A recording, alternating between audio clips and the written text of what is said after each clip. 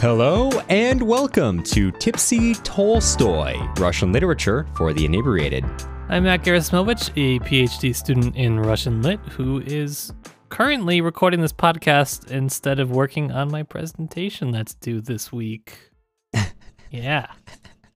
This is kind of like doing your PhD, except it's not recognized by your institution, so Right. just a couple minor differences. Couple minor differences. Yeah. Well, other than that, I'm Cameron Lalana, and this week for two separate projects I'm working on, I've been reading Paulo Freire's Pedagogy the Oppressed, which is all about, revolutionary forms of pedagogy, and Edward Limonov's The Other Russia, which is kind of like the opposite of that. Anyway, so they both touch on pedagogy, as you might imagine. Freire's actual pedagogy, Limonov is like, what if we taught the kids how to use guns and then use them for revolution? Everyone's going to die young, but it's going to be really fun. And because I'm reading them both at the same time, I can't help but mentally compare the two, and I can't physically stop myself because you really shouldn't. But I've been just tortured by like the fact that I can't separate my brain this week. So that's what I'm doing. Fortunately, nobody besides us and the couple people listening probably know the difference, so you're probably safe. Between Paulo Freire and Edward Limonov. For now, you're safe. I don't think anyone who reads Paulo Freire or who reads Edward Limonov knows who the other one is. That's probably true. Yeah. Well, Anyway. you do, so enjoy. Well, this is a podcast where me and my good pal Cameron get to unwind from our week with some Russian literature and a drink or two. This week, we are back with parts 4, 5, and 6 of Eugene Onegin by Alexander Pushkin. This is part 2 of 3 in our Onegin series, so thanks for coming back. Or if you started listening in the middle of it, you should go back. That's strange. Some of you think that's a joke, but there have been a couple series where we've got part 2s and 3s where they have more listens than part 1. And why? So many questions. Cement Part 2. Why do so many of you want Cement Part 2 but not Cement Part 1? Do you need to know if they build the factory? They do. Spoiler alert. Yeah, so if you're one of those people, please reveal yourself to us and explain yourself. Well, if you would like a say in what we're reading next, like maybe just part 2 of a book, apparently, for you Cement Part 2 fans out there, or you would like to stop our impending pivot to mostly being about socialist realism, that joke doesn't land as hard after the cement thing, head on over to patreon.com/tipsytolstoy. For as little as $3 a month, you can keep your favorite Russian literature podcast running and join in on fun events like our recent habit of occasionally streaming visual novels. And as long as we're on the topic, we'd like to extend a thank you to our newest patrons, Eli, Caitlin, Brett, and Isaac. If you're not interested in Patreon but still want to help us out, you can leave us a nice review on Apple Podcasts or sign up for our email list on our website, tipsytolstoy.com. That's wonderful, Cameron. Everyone should do all the things that you said, and we would be just super appreciative. But Cameron, before we get into Onegin, I have to ask you, because we forgot to ask at the beginning of last episode, and it's in our name, so it's pretty bad of us to forget. What are you drinking this fine eve?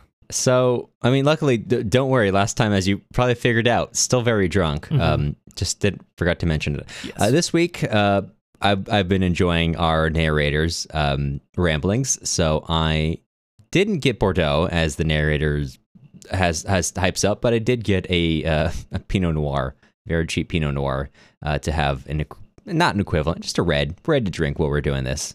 But how about you, Matt? What are you doing? I got a real beer for the podcast this time. Really? Yes. Oh, okay. Well, what do we got? Yes. Courtesy of Pipeworks Brewing here in Chicago. It's Classic. called Friend with Two Boats. It is, Okay. It's really good. It just has, I don't even know what kind of beer it is, but the flavors are passion fruit, orange juice, and coconut. It is very strange, but it is in fact 7.5% alcohol, and it comes in a pint, and it's got some unicorns riding jet skis. So Nice. I choose beers exclusively based on what the weirdest labels I can find are. And they're often Pipeworks. Yeah, it's often Pipeworks, yes, and I do appreciate that. So shout out Pipeworks Brewing. Send me beer. What kind of beer is it? I don't know. Fair enough. A little bit of mystery. It just says fruit beer. Oh, okay. Oh, interesting. Okay. I don't know if I've had a fruit beer before, but I think we might have had one in Russia when we were at that crap. Anyway, that's anyways, neither here nor there, but it's precisely here and there. at the craft beer festival.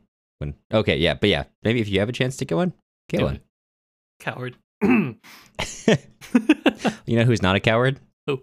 Lenski for engaging in the duel. Well, also Wow. starting the duel. Wow. Why was he dueling, Cameron? Well, let's find out about that. Okay. So, Chapter 4 of Eugene Onegin, we, of course, as you probably remember, left off last time as Eugene and Tatiana were in the garden, and Eugene has kind of eyes ablaze after Tatiana has sent him this letter confessing her love. And we actually open up with some unrelated bits where the narrators just kind of talk about how like their forefathers really attempted seduction, and he's like, back in those days, how the less you cared, actually, the more it seemed attractive. So peak r/nice. I like that it's the part 4 starts with the narrator telling you how to neg someone. Part 4 of maybe one of the greatest pieces of Russian literature opens up on why do women only like douchebags? Nobody ever likes me, the narrator, and I promise I'm really nice, but they force me to do this. Yeah, so But it's ironic. I don't know, but Try that 3 seconds of silence. well, either way, whatever the mode is these days or those days, 300 years ago, Eugene is quite good at it. He's quite good at breaking hearts and engaging in it and never caring about who he leaves behind. So as we're returning them now, Eugene tells Tatiana that at one point in time when he was in his younger, he's like, I don't know, like 25 now, and he's in the young days of being like 23. He might have taken her up on her love and her letter, but now that he's old, he knows he's learned that happiness is not for him, and he could never be just like married, because eventually she would just ask too many things of him, and he would close his heart to her, and that would make their marriage bad. And really, by turning her down now, he's actually doing a very good thing for her, and she should really learn from this experience, and yada yada yada. And he does that thing where you open yourself up to someone, and then they give you a lecture about it, and you're like, this is cool, I love this, which Tatiana does. She breaks down, not crying, but she's like, she was dying, so take that as you will. And kind of they have a moment of like kind of minor physical intimacy of like him, kind of her putting her head down on him, feeling not great. And then the narrator goes off on another talk about kith and kin, and as well as tender beauties in our lives and the difference between those three things, which ends on the narrator saying, just be yourself, be your whole care, your loved one, honorable reader, deserving object, there can be nothing more lovable than he. So we've gone from women only like douchebags to, actually, I don't need women anymore. I'm going my own way. Love yourself. Full MGTOW. Are we a self-help book now? Love the narrator's interjections. So following this, they kind of brings her back to the house, and Tatiana is struck by a greater sadness, as you might imagine, that kind of consumes her going forward. And although no one can really say that anyone acted improperly here, the way that Tatiana is after that has the neighbors talking about Eugene. They were already predisposed not to liking him, so that's increases the talk of the town. Again, the narrator the narrator here declares his love for Tatiana, and then goes off about writing poetry and says, "Bards of our cheerful generation, have you read lines of your creation to your loved ones?" Extolling them not to read the elders, the ancients, but rather to read their own creation, which is really funny because he later admits to not doing that either. And only reading his own poetry to his nursemaid. I love our narrator. He's such a great interjection. King. So following this, Eugene begins to live as basically a hermit. He's just walking, reading, riding his horses, just being a country gentleman who just does never engages in social life, which is all the better for everyone around him because people don't really like him all that much. And he's pretty happy doing what he does. As this goes on, winter begins to set in, autumn, but we're getting closer to it. The narrator goes off here on a little tangent about the right alcohols to drink, champagne, other wines, before settling and telling everyone that really it's Bordeaux that's kind of the best for this. And speaking of Bordeaux, we kind of drop in on an evening conversation where I don't think, at least maybe I missed it, the characters aren't named, but it's heavily implied, and basically it's Lenski and Eugene who are chatting about what's going on, and Lenski or Vladimir is like, hey, it's gonna be this little thing at Olga's family's house. Do you want to come by? And he manages to convince Eugene to come with him. And this chapter ends on the narrator. I know I'm talking more about the narrator than Eugene, but man, I love our narrator, and he's talking about how people like Lenski see the love in everyone and feel good about life, but opposed to those young people who are just so sober and loving of life. But piteous he, the all-foreseeing, the sober head, detesting each human reaction, every speech in the expression of its being, whose heart experience has cooled and saved from being charmed or fooled. So just drink more and be more cynical. Think about it. What I'm hearing here. That's kind of what we do, actually. I guess we kind of have made a whole podcast out of that. Mm-hmm. Maybe the narrator's being a bit facetious or ironic at times, but this one you should take that advice. Yes. Or at least don't fault us for taking it. No, you can't. Pushkin told me to. And Pushkin's never wrong. Correct. So now we fast forward a bit. We're in January. It's too cold now to really do those old activities. It's really just everyone's kind of inside drinking really and going to events with each other. Tatiana at this point has grown greatly superstitious, not only in positive but negative ways, seeing both negative omens everywhere, but also positive omens, and going to older people who are closer to kind of a Slavic pre-Christian kind of tradition, and begins to act on their advice, put things up, reading omens and such. Now this one night when she's putting such symbology over her head, begins to have a dream of being pursued through an Arctic tundra by a bear. And that bear eventually, understandably, she runs from it, eventually catches up to her because it's a bear. And instead of hurting her, actually carries her to kind of like a cabin where inside she hears a party, and peeking through a door happens to see a room full of monsters, just all of the kinds of creatures that are amalgamations of different animals and sea creatures and all this sort of stuff. And at the very end of the table, there's Eugene Onegin chatting with everyone as if he belongs there, absolutely not physically monstrous at all. And she notices that the whole party seems to move at his beck and call. Feeling comforted by that, she opens the door a little bit to maybe go in, at which point a gust of wind blows out the candles and monsters begin to run at her, but they're stopped by Onegin, who is like, she's mine, which is, terrifying. At that point, Tatiana is woken up by Olga, who's like, hey, what's going on? Are you okay? And as you might imagine, Tatiana is quite put off by that and spends the rest of the day reading, essentially just reading to kind of calm down from it. She doesn't really understand what happened in that dream, what it meant, but she's understandably quite upset by it. So a few days later, we now are at the party that Lenski invited Onegin to, which is Tatiana's name day party.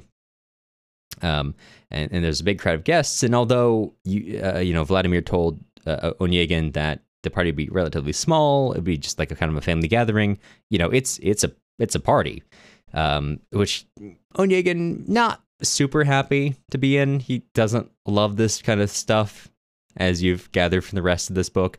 And in fact, he really doesn't like the rest of these people, and the narrator spends time going through each one and their particulars, and he's like welcoming them in, which Onegin is having absolutely none of.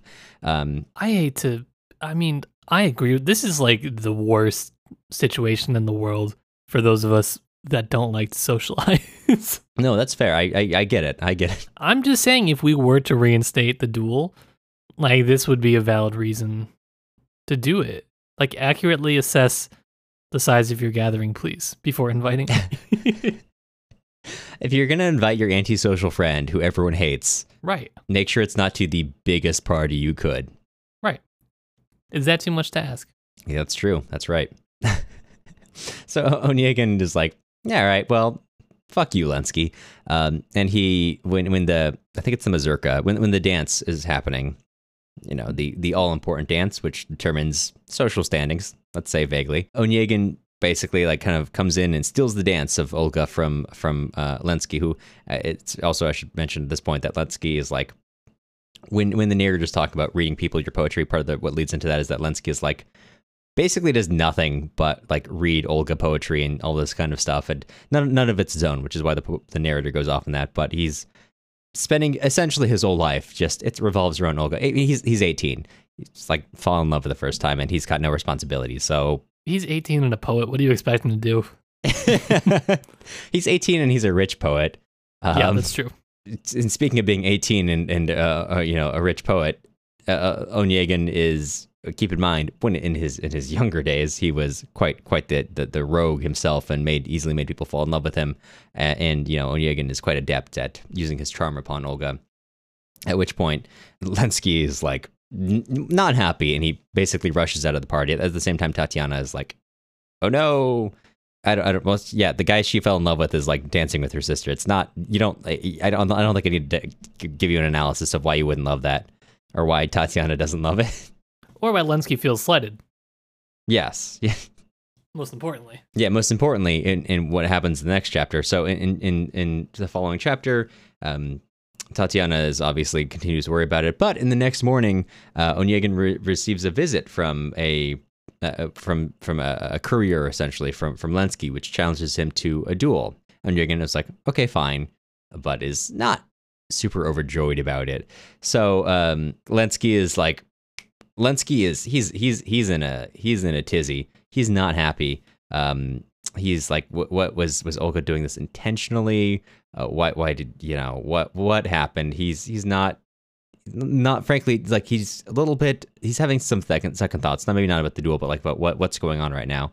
So he goes to Olga's family's house, and you know, there's no confrontation because Olga's like, it wasn't anything there. It was Onegin trying to be like, I dance now, and then Lenski's like, I'm 18, so I gotta kill you now. So he's like, okay, maybe this isn't so bad, but he doesn't change his plans for the duel. So he leaves and he goes out to go back to essentially get ready for this duel. As they're leading up into it, they are both primarily hanging with Lenski as he's reading poetry and he's thinking about like, I might die tomorrow. Which, I mean, yeah, you challenge a guy to shoot a gun at you because you're kind of mildly mad at a dance, but, you know, that's how duels work. The next morning, we go out to the dueling ground with Lenski, who goes with the courier, Zaretsky, who's his second. Onegin comes late because he's Onegin. He brings his servant as the second. As they go to the line, they walk out their paces, they turn around to aim, but before Vladimir can even fire his gun, he's struck in the heart by a bullet, and he falls dead. Bam. Yeah. You ever just shoot your 18-year-old friend? Bro, all the time. So Onegin like kind of rushes over to Lenski, but there's nothing to be done because he's extremely dead. Even the horses know he's dead when they load him up. Yeah, it's pretty... He's dead. He's real dead. Yeah. Can't hit that point home enough. Yeah, so he's essentially he's gone, he's buried, and at this point the narrator kind of goes off in his own direction, talking about poetry and imploring the reader to weep for Lenski's end, talking through kind of like, obviously bad that being young and passionate like this led to him dying, but you know, maybe think about some of it, and talks about the lives of which we all live, and says, you know, this is talking about men's thoughts, their plots, the words they speak, all the emptiness so killing. That's the morass, I beg you note, in which dear friends were all afloat. And we end chapter 6. So duels, Matt, you love duels. You love engaging in duels. I do love duels. This is the duel, by the way. Yeah. This is the duel to end all duels. Sure. What makes it the duel to end all duels? Couple things. Probably we can talk through a couple of the points because I'm going to just go on a little bit of a limb and assume that there is at least one listener out there who is not aware of 19th century dueling conventions. I know it's a little crazy to assume. since this is something that's so, just so prevalent in everyday modern culture. Is, naturally. How duels work. So one of the interesting things that happens at the end that we didn't discuss, but when Lenski's grave is described, I don't know if you picked up on this or not, he's not buried in the cemetery. Lenski cannot be buried in the cemetery because it's implied that, or I don't know, maybe actually explicitly written in their cartel or their dueling agreement at the beginning that the seconds have arranged. Lenski's death is going to be ruled suicide, basically. And this is very common for duels because at this point they were not legal to be doing. So basically what would happen is it would be a suicide, but everybody would know that it was a duel. And maybe there would be some sort of investigation. This is actually why Onegin is going to leave kind of this area for a little bit towards the end after the duel to kind of just get away, kind of not rouse any sort of suspicion. Yeah. Yes, so it is going to be ruled a suicide, which is pretty big offense, pretty big sin in the Orthodox Church. So he's not going to be allowed to be buried in Orthodox cemetery, which is to say, in Russia at this time, a cemetery. So that's why he's described as kind of this sad sort of just kind of off the road, just between these pine trees. He's just got a little monument, if you will. It's probably more just a little pile of dirt. That was just an interesting thing that I noted about the end of the duel. That is interesting. Yeah, that's not literary. That's just facts, baby. Hitting you with that cold hard duel facts. That's what we're here for. I know that's like outside of the podcast for a second. I don't remember if this is before or after you entered your program, but you texted me and you're like, dude, I think this is before because this is when Matt Lortime was thinking about going to law school, and you were like, I don't want to go to law school. I just want to study 19th century duels. Yeah, that's true. Or duel literature. And now I do that, and I get paid for it. It's awesome. Don't let your dreams be dreams. No, just let the memes be memes. That's essentially what my life has become. Okay, you got more on duels. Yeah, please keep going. I want to hear all you got to say about duels because this is not something I know that much. Yeah, despite I've known you for so many years, and you're like, oh, I want to go to PhD school, which is the technical term for it, to learn about duels. And then you wanted to start a podcast with me about this, and you never told me about duels. I'm offended, actually. You're welcome. Well, you're gonna get a little dual knowledge now. I gotta make sure that I had to lay the groundwork to make sure you were adequately prepped. That's fair. I've only known you for 4 years, and now finally we're breaking the barrier, like the final friendship barrier. I get to learn about your dual knowledge. That's right. It's too much. So it's the duel that never should have happened, basically, for a variety of reasons, which is really funny because the whole novel is about fate in one way or another, and the whole duel is framed as sort of this fatalist, determinist, like it had to happen this way. This is fate just forcing the duel forward. When in actuality, Onegin gives Lenski plenty of chances to call the duel off, multiple chances. The first one, it's noted that Onegin is like hours late to his own duel, which is a pretty big no-no. Really, you only had to be, I think, a couple minutes late, 10, 15 minutes, and it was more or less acceptable to call off a duel. So the fact that Lenski was waiting there for him even while this was happening is shows you kind of how bad Lenski wanted to have this duel. And then Onegin shows up with his servant, which is an incredibly big sign of disrespect because seconds have to be of equal social standing to the people that are dueling. So him showing up with his servant is extremely uncharacteristic of duels at this time. And then finally, the part of the reason that you have seconds is that's where your communication is supposed to go through. So he calls out to Lenski trying to get him to call off the duel, and he doesn't. And so you're not really supposed to speak to the person you're dueling. You're dueling them for a reason. If you wanted to resolve the conflict, you do it before the duel, or you have the seconds kind of speak, but you don't do it while you are dueling. So Onegin gives Lenski 3 legitimate reasons to cancel the duel, and Lenski does not take him up on this.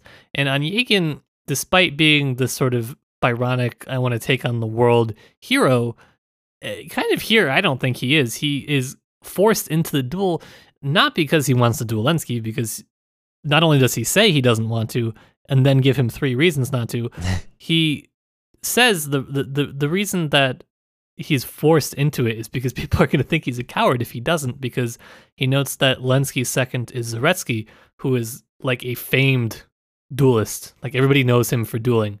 But he's also a really big gossip. So if Onegin is the one to chicken out of the duel, everyone in society is going to know. And that's going to be the end of his social status. That's like enough to destroy a reputation at this time. So despite the fact that allegedly he doesn't care about society, he still feels bound by social conventions here. Kind of interesting. That is interesting. It kind of reminds me when we were talking about the captain's daughter, something you said to me was that I think the captain's daughter was sometimes cited as a kind of an example of like Russian, not fatalism, I guess fatalism, of like, oh, this was fated to be, this is how things had to go, even if it was good, bad, that was just how life was. But in many ways, the captain's daughter is, you could be read as kind of like an ironic take on that, where it's like a lot of things in there didn't need to happen. It was just chance, or it was very active participation. So it really, even though if you kind of read it briefly, you might be like, oh yeah, that's fate. It really had to be the actors engaging with what they did. Could this be read in the same way that you've got an ironic engagement with this idea of like, oh, this is how fate must take us. You know, I've got to be this. Not that they actively think I've got to be this Byronic hero, but like, you know, I've got to save face. I've got to do this because this is the right thing for me to do.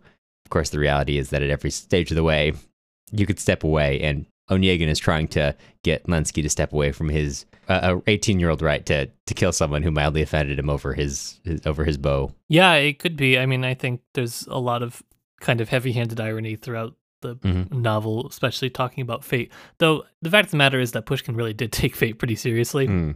Fate, fortune-telling, omens, superstitions, these were all major parts of it. He was extremely, extremely superstitious. But then again, throughout his life, he also spends much of his time tempting his own fate. So there's kind of an interesting play on what's going on there in the novel. So it's I don't know exactly what to make of it. I won't draw any giant conclusions regarding fate because there's more for us to discuss. But that's kind of my takeaway on the duel. There's a lot with it. I enjoy the duel. It's one of my favorite duels. Top tier duel. What are other similar duels for you? Well, I like Fathers and Children with Bazarov. Sure. I think he's hilarious because he's Bazarov. That's really my top 2 duels, to be honest. All right, fair enough. Both good duels. Good duels. Good duels. I've been telling Matt we should duel, but he's just like, I don't want to die, and like, I've got a girlfriend and a dog and a job, and I don't want to get shot. And I'm like, come on, man. Those are just excuses. It's just excuses. I know. They are. You got me. You got me. I'm saying, as I found it, you can get a black powder revolver mailed to your house. You get one mailed to your house. I get one mailed to mine. We duel. This is going to get the podcast shut down. Or it's a new branding opportunity. Like the new safe dueling system. We give you a real gun, then give you a body armor, and you can duel your friends. Yeah. Anyway, yeah. Yeah. So getting back on topic, I want to talk about the narrator for a little bit because I know it's kind of clowning on him, but when I say I love the narrator, I really do love the narrator. Why do you love him? You want to be him? No, I don't want to be. I think if the narrator was left today, he'd probably be hanging out in the corners of the internet that I would fear to go. Sure. Yeah. I just want to get kind of your perspective on him because this is something I've been meaning to. Unfortunately, I haven't. In the research I've been doing, I didn't get a chance to touch on specifically analyses of like the role of the way in which Onegin, Lenski, Olga, Tatiana, despite being the central characters of this piece, are also subject to the whims of the narrator. Like if the narrator wants to talk about his wine, that's what's happening now. We're gonna get 3 stanzas about why Bordeaux is better than Champagne, which is hilarious and you know similar. Sorry, put my notes away from me right now, but it does. I know last time I kind of touched on and again, this is not something that I was reading in literature, but just like this feel of oral storytelling where there's a central story here, but the narrator is wandering off and on as he pleases, more or less. Where if he wants to be talking about the story, he's talking about the story, but if he wants to tell you, if he wants to lecture to you about Lenski was trying to impress Olga, but he's reading old artists, and that's the problem with this tearful generation, that they don't read their own work. You should, if you're reading this, you should read your own poetry, your loved ones. But of course, I mean, I don't. I just read it to my nursemaid, but that's neither here nor there. I'd love to, watch the world around me anyway. It's a really interesting storytelling device, making your own main characters background features of the story. He also constantly draws attention to the fact that he's telling you a story. Yeah. Which I think is funny. Like when he's going off and off about all this other stuff, and he says, in this 5th chapter, I shall cleanse of its digressions when it ends. And I'm just like, all right. And now we're back to all right. And then he does. And then he does do that. Or sometimes he draws attention. I didn't mark it because I'm dumb, but there was one point where he draws attention to the fact that, like, what the rhyme of the next line is going to be, and he puts it in parentheses just to, like, break in. He's like, I bet you think it's going to be this, don't you? And then he doesn't do the rhyme because, actually, no, he does, because it's a meta joke, because him being like, I bet you think this is going to be the rhyme, don't you? Isn't itself the rhyme, and then he continues on. Yeah, it's good. I also love the narrator. I think upon rereading, I was struck by actually how little you see of all of the characters. Mm-hmm. I don't know. The narrator, I guess, didn't make as big of a presence on me, clearly, the first time that I read it when I was in undergrad. Right. I mean, you're led to... It's called Eugene Onegin. It's mostly about the story of Onegin and the people around him. Mostly. Which hides the fact that, maybe next week I'll come back and tell you whether or not this is true. I think most of the stanzas are not actually about any of these characters. Most of the stanzas I would have them all. Now I'm gonna go back. I'm gonna go back. This is something. Hold me accountable for next episode. I'm gonna go back and count about the number of stanzas which actually mention any of these 4 main characters, and the other ones, and the ones which are just about something the narrator's kind of peeved about. Just turning this into a big digital humanities project. Just laying the groundwork for some Tipsy Tolstoy grants. That's important. That's what we're here for. I mean, it's mostly not about it's I think at some point I saw Onegin referred to as kind of like a wandering main character, because he truly it's not that he wanders in and out of the story. That's incorrect, because that would imply that he's got some sort of agency when he enters the story. It's the narrator giving you access to these characters when he's decided he's done telling you about how when my father was a boy, he was mean, he negged the woman around him and they loved it. It's like being trapped at a family dinner when someone's telling you a story. Yeah. And you're like, please stop. And then it keeps going. And then it's also one of the greatest works of world literature ever written. Well, that's the thing is, like, I know I don't want to harp on this again, because again, this is like no literature background, and normally I like to ground this in. Normally I like to do that thing where I ground everything I say in someone else's opinion. So if you come for me, I can just be like, well, it's really... Can't ever get to you, that's right. Yeah, it's really not mine. So I'm going to step on a branch here and reiterate that this does feel like... And again, maybe this is a lacking in my part of understanding like European literature in this context. Maybe you saw this more often than just Onegin or like Descartes' Meditations, but this kind of like just conversational style. And if anyone actually knows more about this, I'd please come into our Discord server, which you can find in the show notes for this, or send us an email on our website that engages more with like... Good plug. That was smooth. Smooth plug. Thank you. That engages more with this like very conversational tone. It is interesting. It feels, again, like the gap between kind of oral storytelling and the written word, which a lot of the older, like the Odyssey or Beowulf, all now recognized as literature, which were in their own times actually, oral storytelling.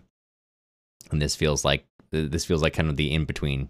Obviously in an era when it was probably not intended, almost definitely not intended to be an oral storytelling, but does have that same vibe as reading the Odyssey or Beowulf, like I mentioned before, where it feels like a written version of something that was really just meant to be told over, told to your buddies as you're trying to get through the long months of winter when nothing grows and you're just going through the last stashes of your food and drinking a lot of Bordeaux to pass the time. Just all Bordeaux. No food, just Bordeaux. It's the life of the Russian aristocracy. Do you want to talk about Tatiana some more? Let's talk about Tatiana some more. Yes, let's go back. Let's go. Do you want to go back to her dreams or Tatiana as a whole? I want to go back to the whole unit, Tatiana. Let's do it. Let's go back to the whole absolute unit, Tatiana. There's probably the most famous stanza that describes her in part 5, stanza number 4, talking about Tatiana is she's Russian to the core because she loves the winter. And I remember the first time that I read this, I was just kind of my unnuanced view where I was like, yeah, that's right. She likes the winter. Yeah, that's good characterization. But then I was just, my goodness, the more I was reading this, when I got to this part, I found this line absolutely hilarious. After the narrator builds up this whole thing, Tatiana, like, not only can she not really write well in Russian because she has to write her letter to Onegin in French, I don't think she reads anything in Russian. She's just reading like Western European romantic novels. So I'm really not sure what exactly about her makes her Russian to the core. I know he kind of starts to answer this, which is also kind of interesting. I think he's relating her sense of like mysticism and whatnot to her sense of Russian identity, what kind of more broadly, which is this is an interesting point that he starts to bring in. And I will link. Okay, let me do biography first, and then I'll link back to poetry. So stanza 6. Oh God, I wish I could read them together, but God forbid the narrator puts it in a way that's conducive for me to not have to read literally the entire stanza. Basically, she talks about how she would turn her carriage back if she met a monk that's dressed in black, or if a hare was going to cross her tracks. And these were things that Pushkin would do himself. So he's kind of writing himself into some of the characters. It's a well-known story that Pushkin was actually on his way to Petersburg the night of the Decembrist revolt, but there was a hare that crossed his track when he was in his carriage, so he turned back because this is an especially bad omen. And so it's just kind of funny to see these kind of the romanticism with the biographical detail written into some of that. So maybe that makes her Russian to the core. I don't know. What do I know? I just have half a PhD. I mean, you already made the comparison to Bazarov and Fathers and Children. Maybe what doesn't Turgenev call? I want to say Bazarov's mother, the last of a certain generation of real Russian women who are super great at canning, first of all, but also like super, really what's the Dvayaduchi? Like they're very two-soul. They're like Christian by religion, but very paganistic in terms of how they actually like live their day-to-day lives. And I guess it should be mentioned, very anti-Semitic. That was the other thing you mentioned. That was goes without saying, but you should say it. Yeah. But yeah, kind of like that. This idea of a certain idea of Russianness engaged in that spiritualism, which I guess kind of goes beyond that. Just Russian, or like I guess it doesn't work so easily in English, but like the idea of like Ruskiye, like Russianness, and what I'm gonna like broadly term Rossiyskiye, like Russianness, where in taking over to Zulekha, obviously the territory that the Imperial Russian Empire covered also included a huge amount of people who were Muslim, or who were Buddhist, or who were a variety of smaller religions, or ethnic groups who had a kind of not similarly, but like a sort of even all these. Actually, I can't speak to the Buddhists as much because that's not a background I have, but like the groups of people here have like this kind of melding, this Rossiyskiye, like the Russian, like non-ethnic, like just like territorial kind of Russianness, whatever your background, whatever your religion, having that kind of combination of the sort of pre whatever religion is there, this pagan daily sense combined with that broader religious sense, which maybe makes Tatiana Russian in the sense that Pushkin's talking about. I think she forms the basis of this like innate sense of Slavic or Russian spiritualism that continues to get taken up by other writers, which is interesting to trace, but we don't have time to do it here. we would need a lifetime. If you're a grad student looking for a project, there you go. It's probably already been done. I just haven't read it, but If you're a grad student who already did that project, let us know. let us know. So I also saw, if anybody happens to at all be interested in how Pushkin is relating to other poets of the time, Sure. he starts off with a quote from the poet Zhukovsky, who Pushkin was very close with him. He was in a poetry semi-secret society with him. So he starts off with his quote. Zhukovsky was known for being a mystic, basically. He was really into mysticism. And I won't go into the Pushkin-Zhukovsky relationship necessarily, but Zhukovsky, one of the major things that he did for 19th century Russian literature was introducing the topos of the swimmer. So anything that has to do with boats or sails or people literally swimming comes from Zhukovsky. And this is kind of how 19th century poetry develops, and really poetry in general develops for a long time, at least in the Russian tradition, which is somebody will introduce a topic or a topos, and it will then be rewritten by everybody after them. I don't know why it develops this way, but it does. It probably has to do with the fact that they were all studying together. So they were all only reading, really like a handful of people that were writing poetry. There really weren't that many of them. And so I think Pushkin is partially rewriting the topos of the swimmer in Tatiana's Dream, at least in the beginning, when she's got the kind of the bridge that's just kind of go across, and there's the rushing water, and there's the scenery that's very kind of like an elegy. It's very stark contrast to the rest of the way that Onegin is written. So this is my kind of take on this. I know we don't have to analyze it completely now, because thankfully next episode Dr. Katya Bowers is going to be coming back, and she's already told me she wants to talk about Tatiana's Dream. So Perfect. You cannot exhaust Tatiana's Dream. There's been so much written about her dream. It's an extremely major part of the book. Yeah, hard to get around. I was gonna say let's talk more about that, but actually, you know what I've learned over my years of when I was working in journalism is that the first time you put a message out, it's always more powerful than the second time. So maybe we should close the door on too much about Tatiana's Dream and open it back up once we have an expert with us before we spread any. We could save some of it for then. There's a lot of analysis to go on that, to put it mildly. Yeah. The last thing I had is not particularly literary. Okay. Just something I was kind of noticing from the intrusion from the narrator, if you will.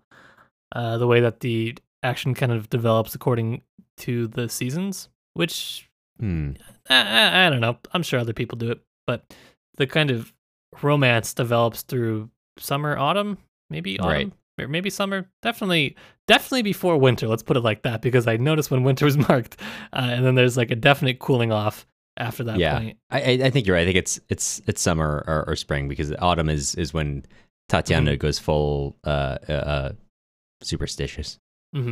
Yeah, so it's definitely, at least romantically, when passions are stirred. Obviously, you still got to fight a duel in the winter, so it's not like people aren't angry or passionate about something, but just a little something I noticed on this read around that I neglected to pick up on my first time through. That is fun. Well, I think I'm looking forward to hearing more things that you picked up on the second read around. But for now, I think that's really all we had for this particular episode, which is a little shorter than we've been doing recently.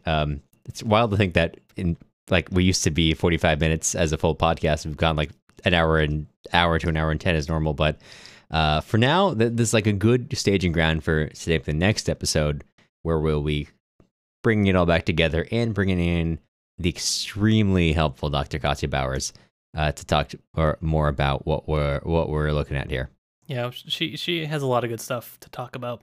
She said she wanted to talk about Tatiana's Dream, and then she said, it's all gothic, winky face, so prepare yourself for the gothicness. Take a trip down to Hot Topic, dye your hair black. It's about to get gothic. I had to dye my hair black before I went to Russia, because it was blue before then.